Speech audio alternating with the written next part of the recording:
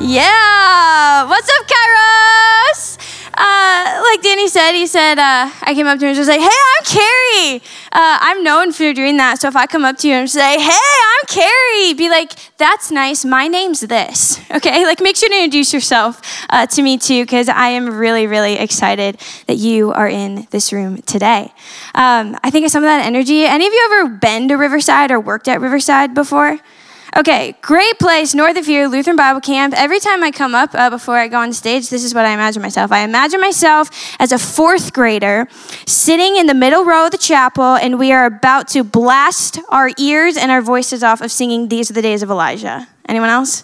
Okay, yeah, we're going to get a little rowdy, okay? We're going to get a little excited about what God's doing in the room, about what God's doing in our life. And that is what I am excited to be here with you today, to share that, to get excited about what God is doing in your life. Because God is at work in your life. Did you know that? Did you believe that? And that is what Ash Wednesday lets us do. It lets us start to take notice of not only knowing that God is at work in our life, but believing it and seeing it. And that is what we're going to do here, okay? So we are Ash Wednesday. Maybe you've never been to an Ash Wednesday service. You're like, I don't know what Ash Wednesday is. It's this thing that marks a season of Lent. Lent is a 40-day period, and it leads us to the time of Easter. Because in the Bible, 40 days is a time of preparation. So we're starting today to prepare ourselves for an Easter celebration. Because there is no party like a Jesus party, amen? Amen, yeah, all right? But the story of Easter comes with a lot of stuff, okay? There's a lot of stuff going on in Easter. It's like this big party. I'm gonna get there in just a minute. But first I want to think about a celebration. I think we all are at seasons of our life, or might be getting there, at least I am, where you're starting to have some weddings going on in your life. You're like, oh, I'm that age, it starts to hit you. And you start to notice like, wow, weddings aren't just about the day of. You got to go to the bridal showers, and then you get to, everyone. You get to. You got bridal showers, you got bachelorette parties, you got bachelor parties, you got all these things, you got dress fittings, there's just like all this stuff. But it's just to make sure that the day is fully ready to walk into. And that is what we want to do with Lent. Is we want to make sure that we are that ready to receive what Easter has for us. Because what Easter has for us is an invitation to some massive grace. And it also carries a lot of heartache and heartbreak that we want to be ready to carry and be able to hold. And it also has some absolute triumphant joy that we want to make sure we are absolutely ready to party on with, okay? So that's what I want to do today, is I want to start us on this journey, this preparation to receiving the most absolute triumphant joy we could ever receive in our entire life. Are you ready? Yeah, I don't know. Are we ready? Yeah. Woo! Okay, we're going to have some fun. Okay, so what we're doing, we're going on the inside, though. Now you're like, well, Carrie, we're not going to have any fun tonight. We're going in. We're going on the inside. Because that's what Ash Wednesday is about, actually. It starts us on this inward reflection of our life. You start to look at yourself and you start to go inward. And maybe some of you are like, I already do that every day because I started in 2023 and I reflect on myself every day, every morning. Maybe that's you. And I'm really glad that that's you. It's so good. Can you find me after service and you can show me how to do that? Because I am really not good at it. And I think we all have something to learn about what it means to go on the inside and start to self-reflect. And so Ash Wednesday is about this inward reflection, and it reminds me of the prayer book that Richard Foster wrote, is his name. And he has this idea about prayer. Prayer is the way that you start with it, learning it, applying it, is you first have to go on the inward. You have to get ready, really ready on the inside, because the thing about it is when you go inward, you get transformed. You need to have this inward transformation and understanding of who I am. And then that prepares you to go upward. Because the glory of God is amazing. And you have to be ready to receive that. And it is then and only then that you then get to go in the outward experience to share that glory with someone else. But it starts on the inward part. It starts in the personal journey, in the secret place that Jesus meets us. And so today in Ash Wednesday, we're going to dwell right here in the inward side. And I want you to know that the coming message of today, the prayer over it was not, God, I pray that they would receive the word that you have for you today. No, my prayer was that, God, I pray that we would receive the word that you have for today. That the things that I want to talk about today are things that I'm walking in myself, that I've walked through, that I'm working through. And I just want to invite you into that and know that this is about doing things together because we are better together. And so today I want to take this look at going on into our inward self. And the word that came to mind as I was thinking about today and what is God and God, what do we have for you? And the word kindness just fills the room every time I thought about it. It's a thing that came off the pages. It's a thing that my head kept going back to. And I think it's a thing God was leading me to, of the kindness of God. So that, my friend, is a little sneak peek at where we're going to get by the end of this if we are coming and walking to a really kind God. But before we get there, we have to go back to where we are right now, which is where I said we're going to go on the inside and we're going to look at ourselves. Because when I did that, I started to freak out and be like, I don't want to do that. I got icky stuff inside sometimes. Anyone else? Yeah? You start to find things that you're like, oh, I don't like that I thought that. I don't like the way that I think like that. I don't like the way that I do stuff like that. I don't want to go on the inside. But I think it's something that we all have to journey through together because it's an important piece that we look at because voices do show up in our life that start to steal the joy of who we really are. Because when we start to see bad stuff, you know what we relate to? We say, oh, I am bad. Man, I got a lot of stuff that I don't like about myself. I do not like myself. And let me tell you, that is not the word that a kind God has for you. And so the way we're going to start today, as I invite you to start this inward journey of Lent of 40 days, preparing ourselves, reflecting on ourselves, we have to start with who are we? And alongside that, we have to understand whose are we? And the best place to go is back to where were we made in the creation story. So today we're going to start at the very beginning, in Genesis 1, where it says, in the beginning, God created. And I want to preface that in the next couple slides, we're going to look at Genesis 1 and Genesis 2, because that's where both creation stories can be found. Now, both of them have very similar truths, very similar things to be found, but there's a lot of differences in between them. And we could talk about that at a later time of different things that we see and we feel in them. But today I want us to focus on the big picture, okay? Big picture of creation points us to several big ideas. And the two big ideas we want to take away today is identity and the goodness of God. Those are two for sure found things you're going to find in the creation story. And so we're going to look at that today to figure out who we are and whose we are and root ourselves in that truth. So it starts in Genesis 1. In the beginning, God created the heavens and the earth. God created some really big things. And also like Sarah's prayer though, she created some really small things because God created all things.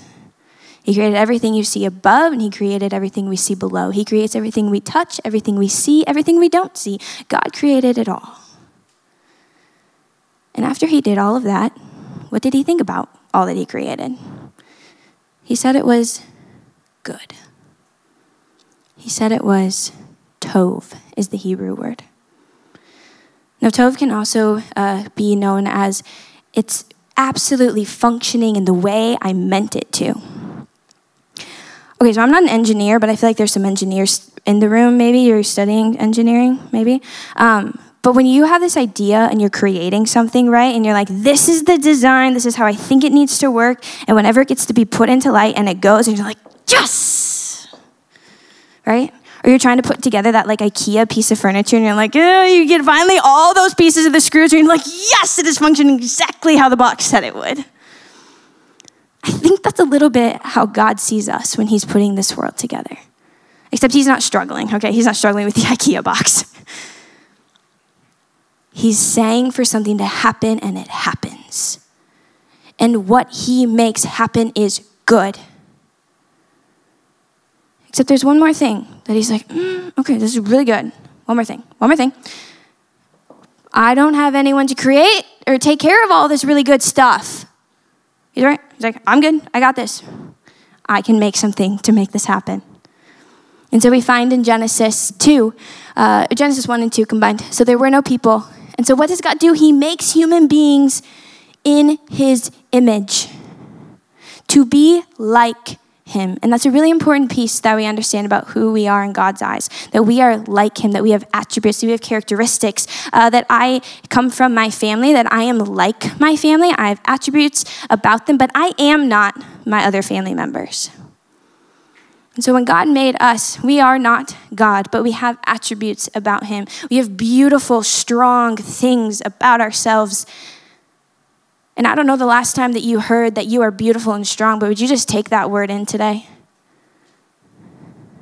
That that's the way God made us.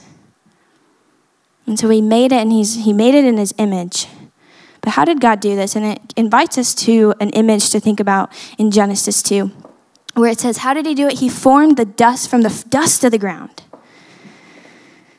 Now to really take this in, we got to go back just a few slides. You don't have to actually, but we're going to think back 2 slides.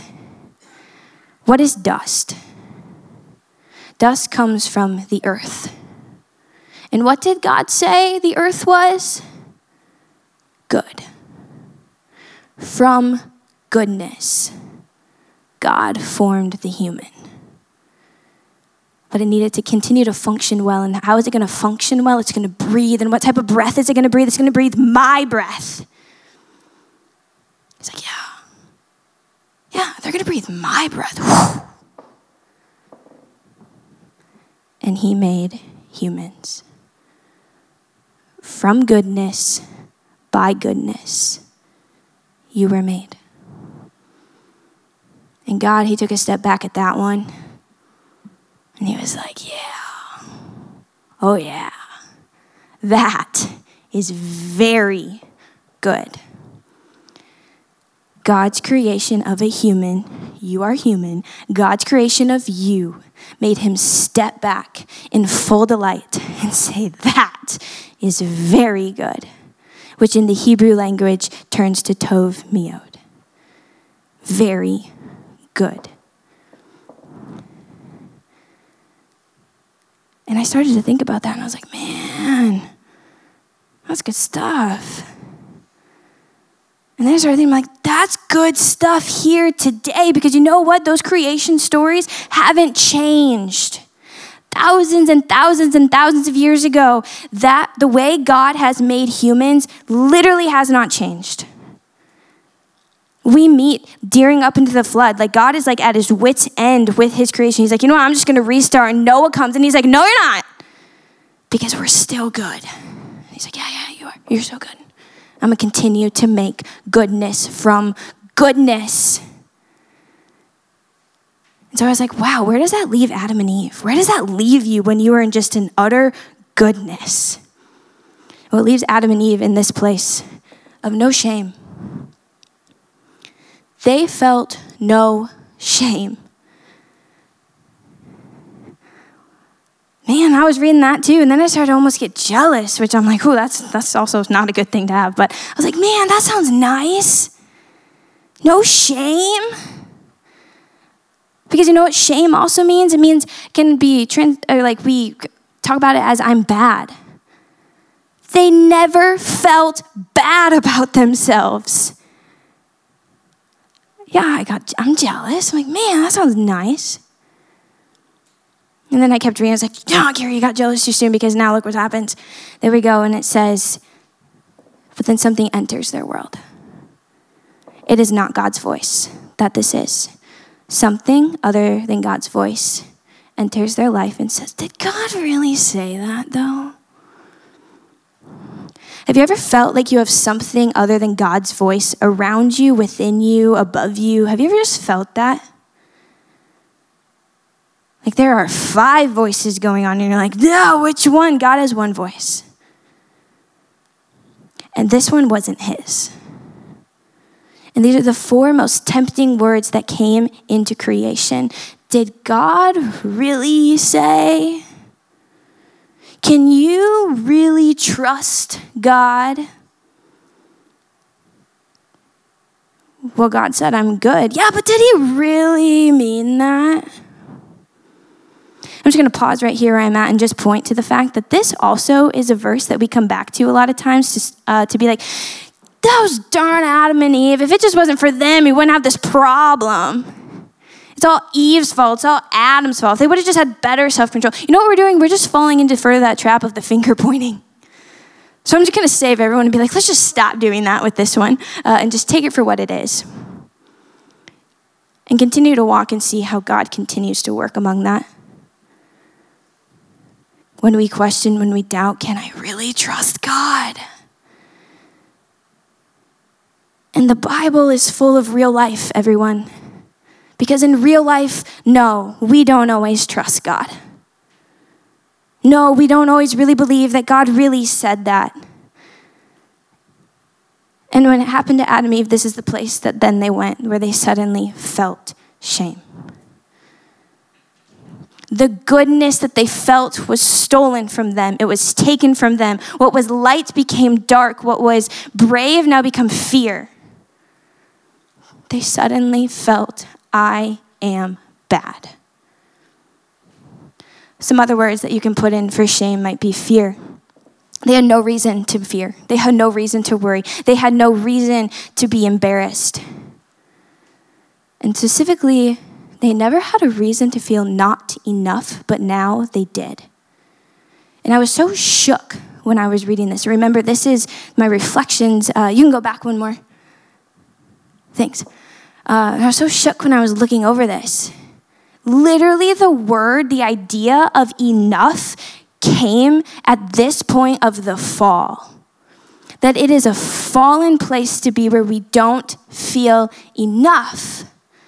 Because up until that point, they had all that they need. They were all that they needed to be. They were just them. And then they felt not enough. And then I really started to relate to that feeling. Have you ever related to this feeling? I'm not enough. I'm not enough for my grades. I'm not enough for my relationship. I'm not enough to get a good career. I'm not enough in this world. And so then I started to reflect on, okay, not enough, came into the world. What'd they do with it? You know what they did with it? They hid from God. That's what it does to us. Because what happens is God starts looking for them. The question that he asks is, where are you? You know what they did? They ran in the corner and they're like, I'm over here because I'm not enough to be in your presence. And then he's like, oh no, who told you? What happened? They're like, I don't know, I don't want to talk about it because I'm not enough anymore. And we hide in the corner.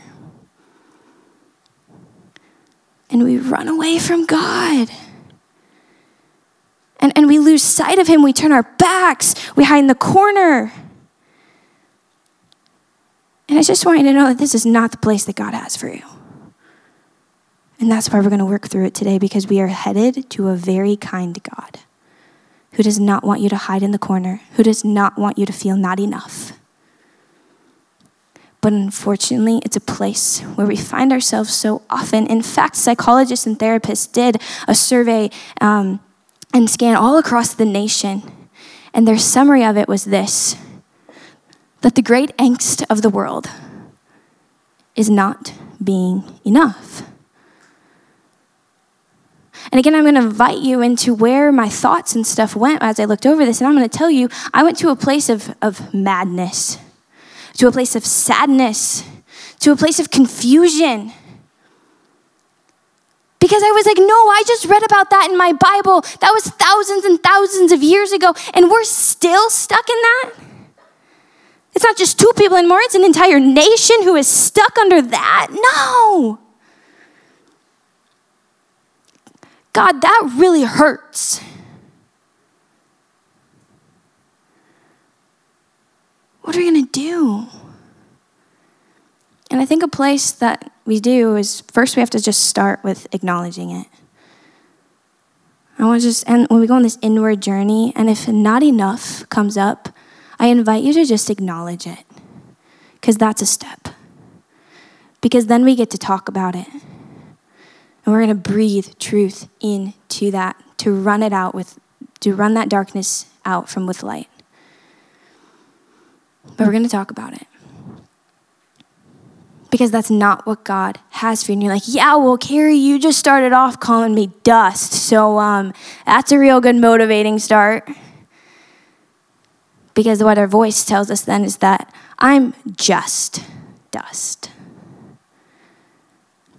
And I put this up here specifically in that dark gray. Because yes, we might fill it in with I'm just dust. But I think a lot of times, and I want to give you space to take the minute of reflection as we're starting this inward reflection and think, what have I filled that line in with before? How many times have I filled that line in? I am just something. Because I want you to remember the fullness that God has for you. That God created you complete and he was like, done, yep, done, resting, we're good, landed. But man, darkness comes and we're just like, I'm just dust. I'm just a mess. And as I was thinking on this, and I was thinking of a time where I felt just a mess and couldn't get my life together, and I just had a lot of negative thoughts going on in my head. And also this idea of like dust brought me back to my high school classroom art room in the next picture here.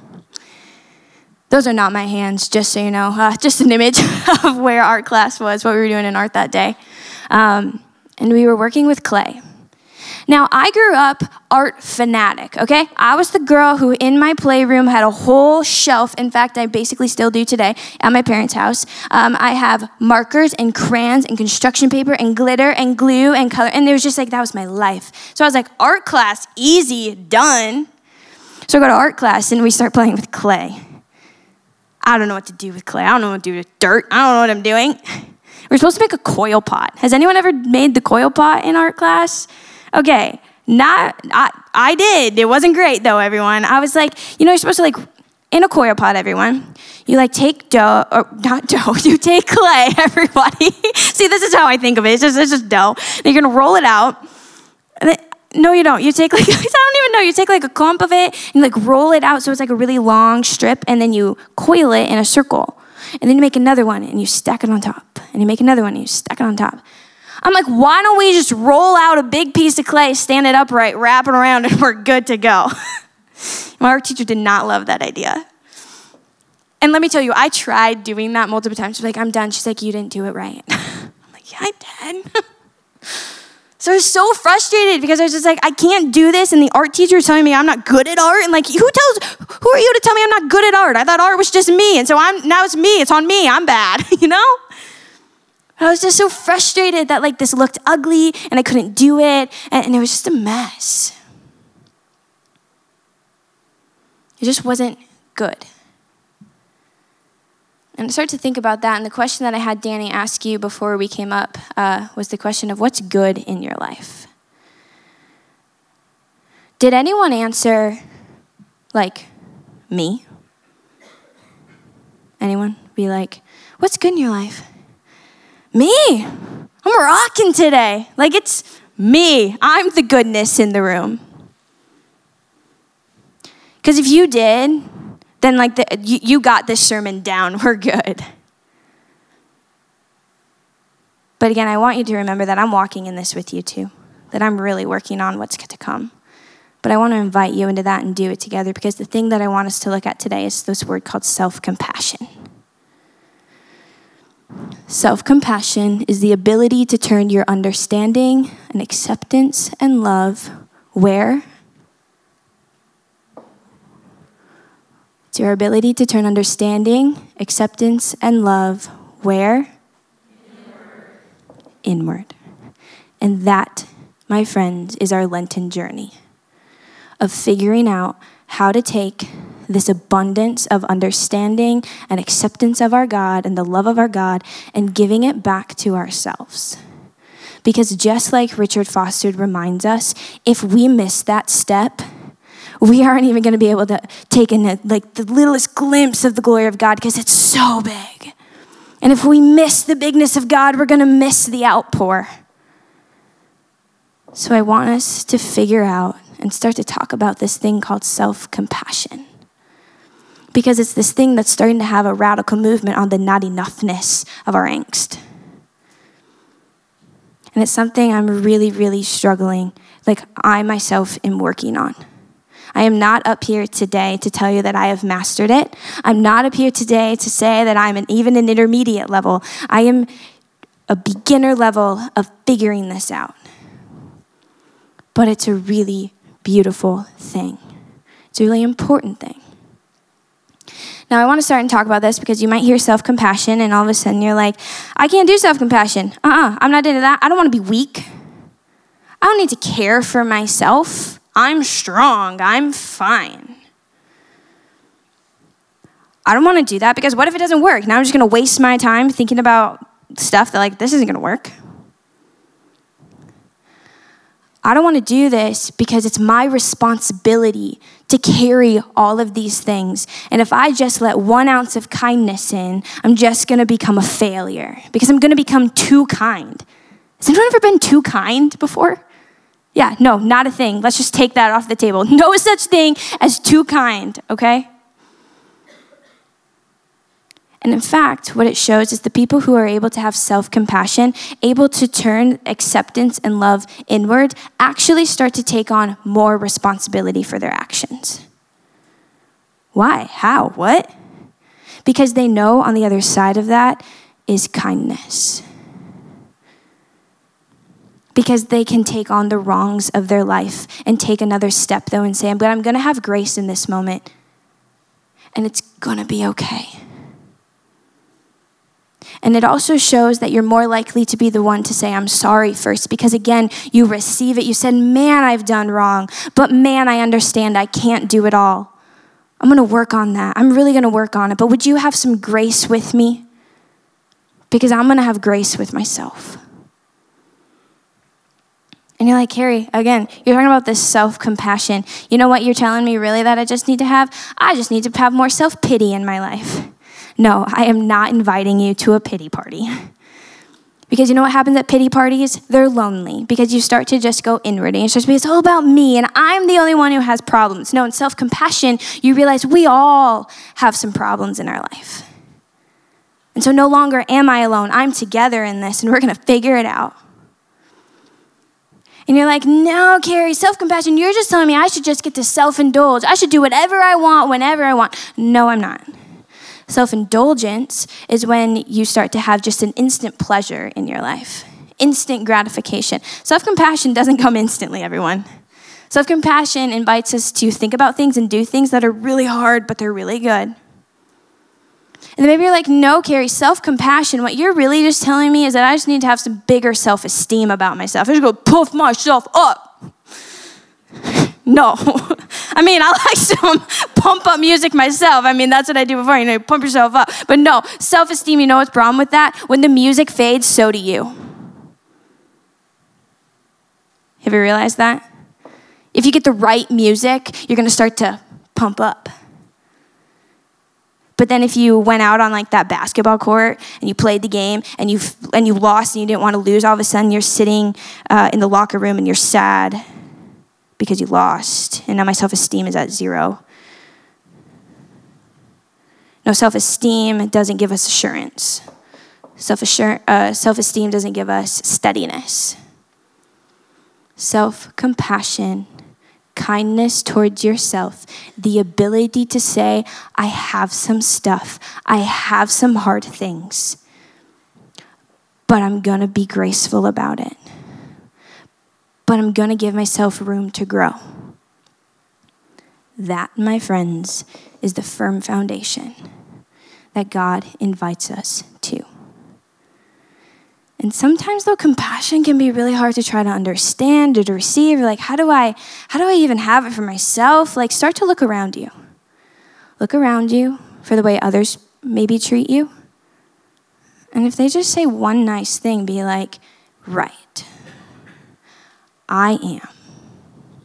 Thank you. And a time when I think about this, it takes me back to a time with my grandma. she, with this pot, okay? Remember, it's just a pot. I kind of gave it away, but it's fine. I was so mad about it. I was like, this is mess, it's gross. And so I told my grandma, I was like, when I'm done with this, I'm going to throw it on the ground. And she was like, no, you're not. I was like, yes, I am. I'm so tired of this. I just want to be done. I'm going to get rid of it. So I took it to her house, and I was like, here it is, Grandma. Notice how it's not smashed on the sidewalk. I was like, here it is. I'm going outside. She grabs my arm, takes it out of my hand. She's like, no, I'm keeping it. I was like, no, that's mine. It's ugly. She's like, no, I like it. I think it's beautiful. And I'm keeping it. And I think sometimes that's the voice we need to have in our life too, that when we just want to be done, and I'm just so broken, and I'm just so tired of this, and it's just a mess, and you need someone to come alongside you and grab you and say, no, I think you're beautiful. I think you're tov miod. I think you are from goodness, by goodness, for goodness. That is who you are. Because the thing about this is that I show up to my grandma's house the next day, and you know where it's at? It's in her bedroom.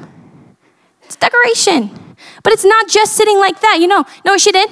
She put flowers in it, my friends. Flowers. Because you know what she did? She found purpose in it.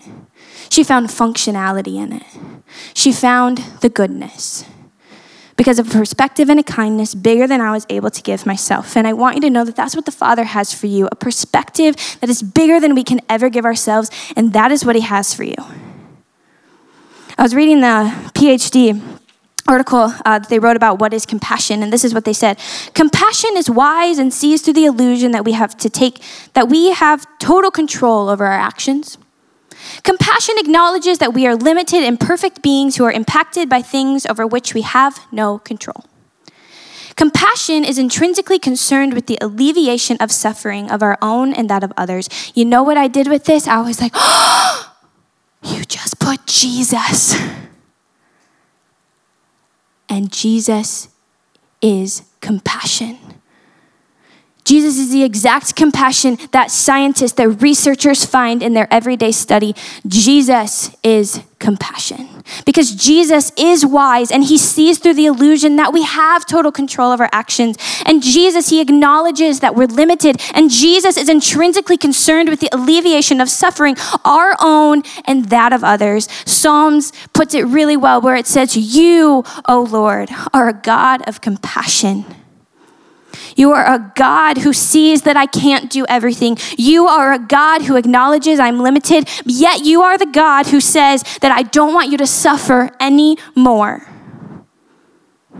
And over and over and over in Scripture, when God is compassionate, you know what it moves him to do? It moves him to take a step forward towards that person. And when he takes that step forward, you know what he does too? He puts his hand out. And you know what he does when his hand is out towards them? He touches them. In their suffering, in their hurt, in their mess, God touches them. Because compassion is a feeling that moves you to your core. And where does it move you? It moves Jesus to act with the word called mercy. Now, mercy is a word that I've been struggling with. I've been like, I don't know, what is mercy? Like, mercy is a 4-letter word, big word though. I don't know what that means. In fact, Ash Wednesday is a line where Kyrie eleison, you maybe heard it growing up, Lord have mercy. You sung it, you said it all the time, Lord have mercy. I don't know what that means. I didn't either. I was like, I'm just saying it. So what's it mean? I did some deep diving. And the best place that I can bring you today is what is mercy? Mercy is a place where you move compassionately, you move caringly for the distressed, even though you have an authoritative power to put judgment over them. Jesus created us. He has a lot of power. He has authority. But you know what Jesus does with that? He gets low. He gets low. And he touches you and he cares for you with compassion. Right where you are. And so what I want to remind you today, what Jesus frees you into, wherever you are at today, this is what you can do today. You can love you because he loved you first. And it comes from John, where it talks about you can love each other because he loved you first. Yeah, but you know what you can do with that? You can also love you. You should love you because you are God's good creation. Do you know that? Do you believe that? Will you receive that? So I want you to receive a little bit of this, to start taking a step of self-compassion. We're going to go into a little time of reflection. And I invite you to get comfortable. You can move your hands up. You can keep your eyes open. You can close. We're going to listen to a video that is scripture inspired from a perspective, though, of God speaking over you. And if you watch the video, it's very soothing. It's very nice. If you close your eyes, I promise you won't miss anything. If you would just receive the words that God has for you and soak in the kindness of God. Beloved, it is your privilege to live on earth as though you were in heaven. That is the ransom price that I paid in my beloved Son. That is what he modeled and demonstrated among the people. What was from the beginning in my heart with the beloved is what you now may see, enjoy, and receive in full. A newness of life will be manifested in your midst. Not the old way of human struggle with the divine, but a new and living way that exemplifies your place as the beloved in the beloved.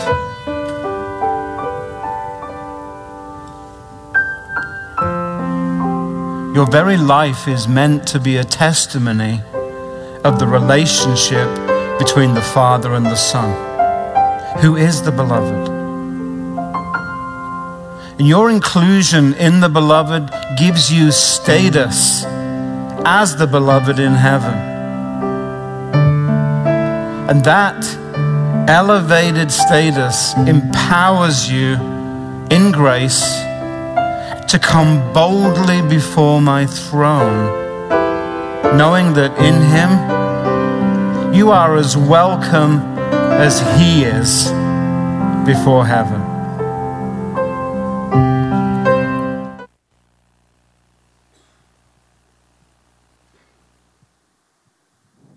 I just pray that whatever Jesus showed you and spoke to you in that would just be sealed in the name of Jesus, of goodness, to receive that, to know that that was true.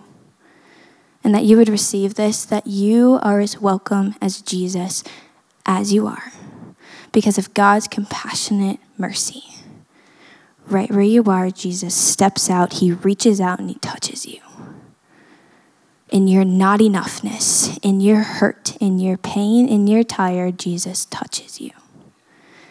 And he doesn't just touch you, he embraces you. This is the goodness and the kindness of God. And as we continue to take an inward step and we reflect on ourselves, I want to invite you into this time of confession, of confessing that, Jesus, I need more of you. And it comes from the Psalm. If you feel comfortable to do so, I invite you to join me in just repeating these 4 lines. Have mercy on me, O God, because of your unfailing love, because of your great compassion, blot out the stain of my sins. You know what that says?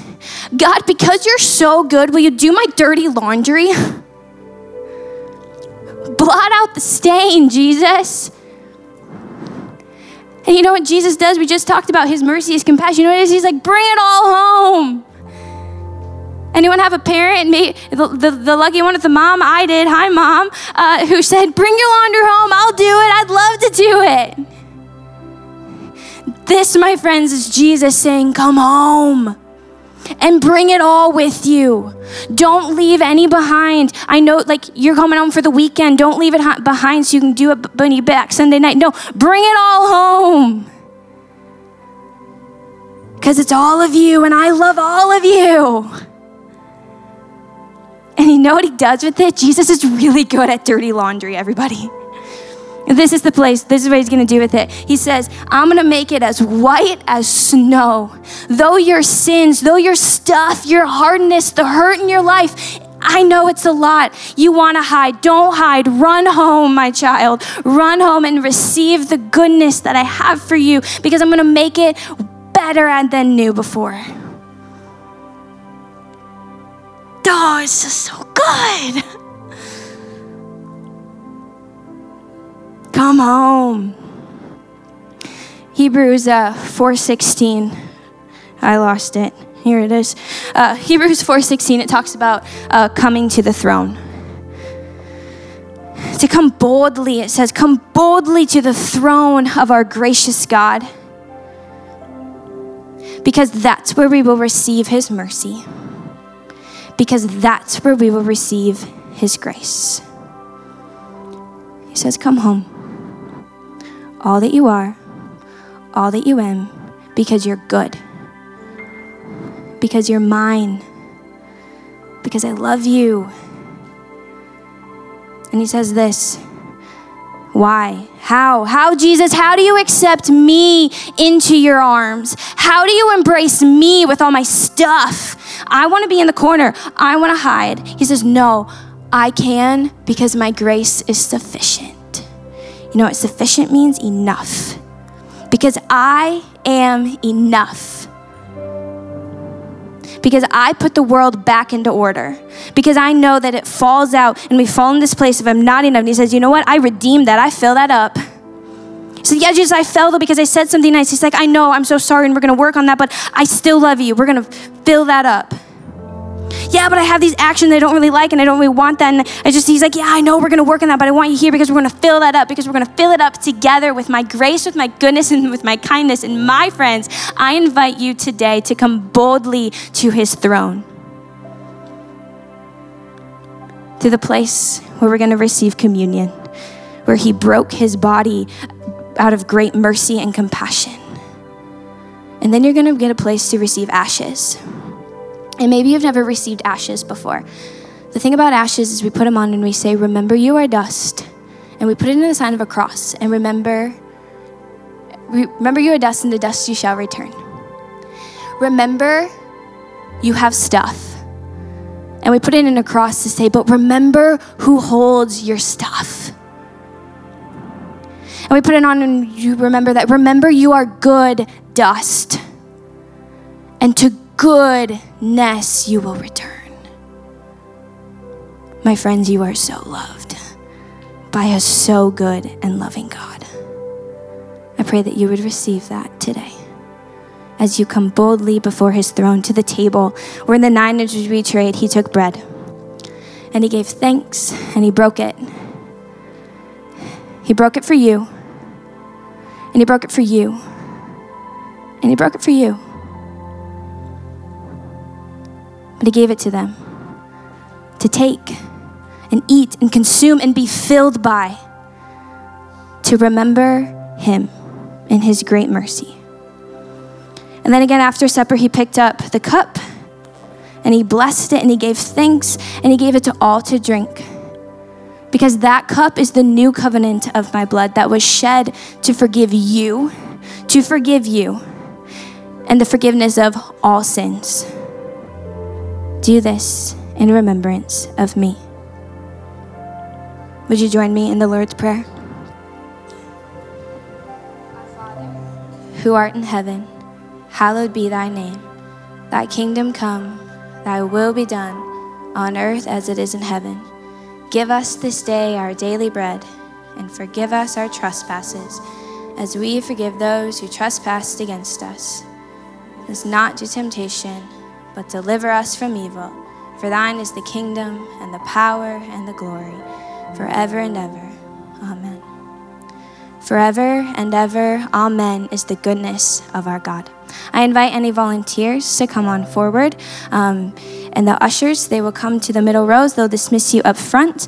You will receive a wafer to dip into your grape juice. If you're gluten-free, that station is in the back. After you receive the goodness and get filled up on his love of communion, you'll have the option. You can get ashes to remember you are good, and to goodness you shall return. Amen.